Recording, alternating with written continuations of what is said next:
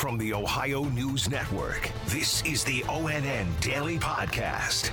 It is Monday, February 22nd, 2021. From the Ohio News Network, I'm Daniel Barnett. Ohio's governor addressed delays in the distribution of coronavirus vaccines and announced next steps during his regular press conference this afternoon. Governor Mike DeWine said that winter weather caused widespread delays in shipments of coronavirus vaccines last week, but that the state continues to work to get back on track.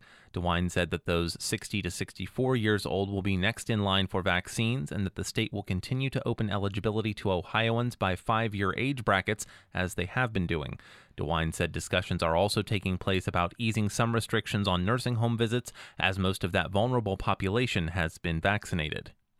Elderly Ohioans, some of whom don't use the internet, are expressing frustration over not being able to schedule a coronavirus vaccine appointment. Stephanie Stanovich reports. We spoke with 68-year-old Gilda Herb and 72-year-old Rita Hines over the phone. Do I go on and keep trying? And who else am I going to call? They're expecting all these people that are sick and elderly to schedule. They have enough trouble, some people, scheduling their doctor appointments. They're getting the runaround. Providers telling them there aren't enough doses or there's no appointment times left.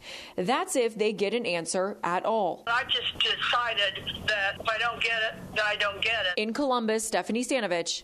Beginning this evening, the Ohio Department of Health is launching a series of COVID-19 vaccine town halls that can be viewed on the agency's Facebook page. Those will be targeted toward specific communities. Clay Gordon explains. The town halls will target African Americans, Latinos, Asian Americans, Pacific Islanders, and Ohioans living in rural areas. ODH says they're doing this to make sure all Ohioans have access to information to make informed decisions about getting vaccinated. These town halls are designed for health experts to separate fact from fiction when it comes to the vaccine. Each one will feature various experts, faith and community leaders from the target population in each town hall. I'm Clay Gordon. One of the regions of Ohio hardest hit by winter weather last week was northeastern Ohio. Michael Kelly has an update on how things are looking near the lake. The National Weather Service and many emergency management agencies over the weekend warning about the dangers of walking out onto frozen Lake Erie. Ice flows breaking off, actually at risk of floating out onto the lake. Now, warmer temperatures, melting snow on rooftops, creating a lot of ice.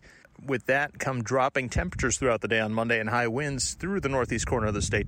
Could make for more problems later in the day. Another wait and see with Mother Nature. In Cleveland, Michael Kelly, ONN News.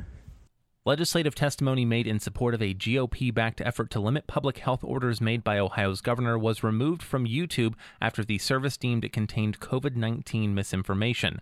The Google-owned platform said Friday it removed content that was uploaded this week to the Ohio Advocates for Medical Freedom channel for violating the company's terms of service. The video showed an attorney for a citizen group testifying with a number of debunked or baseless claims, including that no Ohioans under the age of 19 have died from COVID-19. That claim has been debunked by state data.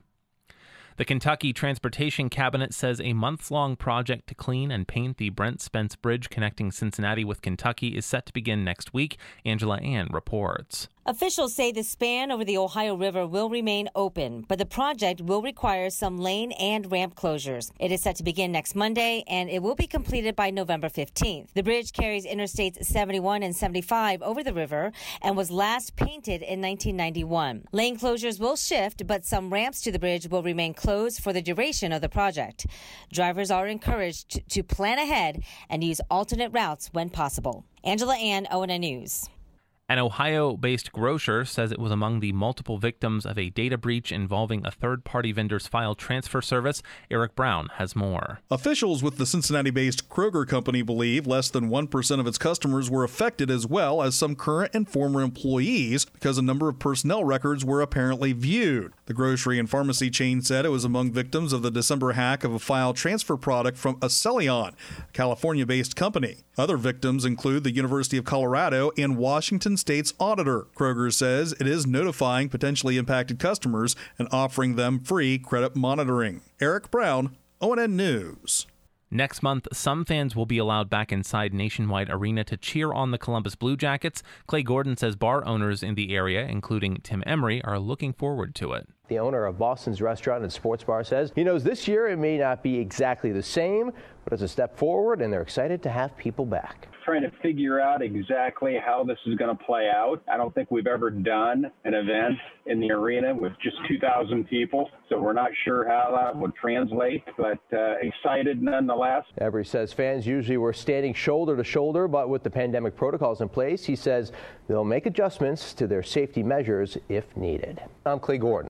The average price of regular grade gasoline jumped 14 cents per gallon over the past 2 weeks to $2.64, Angela Ann reports. Industry analyst Chobe Lundberg of the Lundberg survey says gas prices will likely continue to rise as crude oil costs remain high.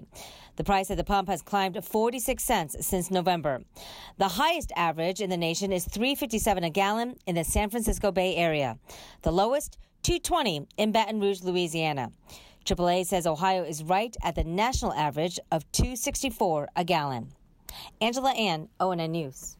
And President Joe Biden will mark the U.S. crossing 500,000 lives lost from the coronavirus with a moment of silence and candle lighting ceremony at the White House. Dave James has the details. The nation is expected to pass the grim milestone today, just over a year after the first confirmed U.S. fatality. The White House says Biden will deliver remarks at sunset to honor those who lost their lives. He'll be joined by First Lady Jill Biden and Vice President Kamala Harris and her husband. Dave James, ONN News. Ohio's death count stands at more than 16,800. The state's first COVID-19 death was on March 19th of last year. Special thanks to affiliate station WBNS-TV in Columbus for their contributions to today's newscast. I'm Daniel Barnett on the Ohio News Network. This has been the ONN Daily Podcast, a production of Radio Ohio Incorporated on the Ohio News Network.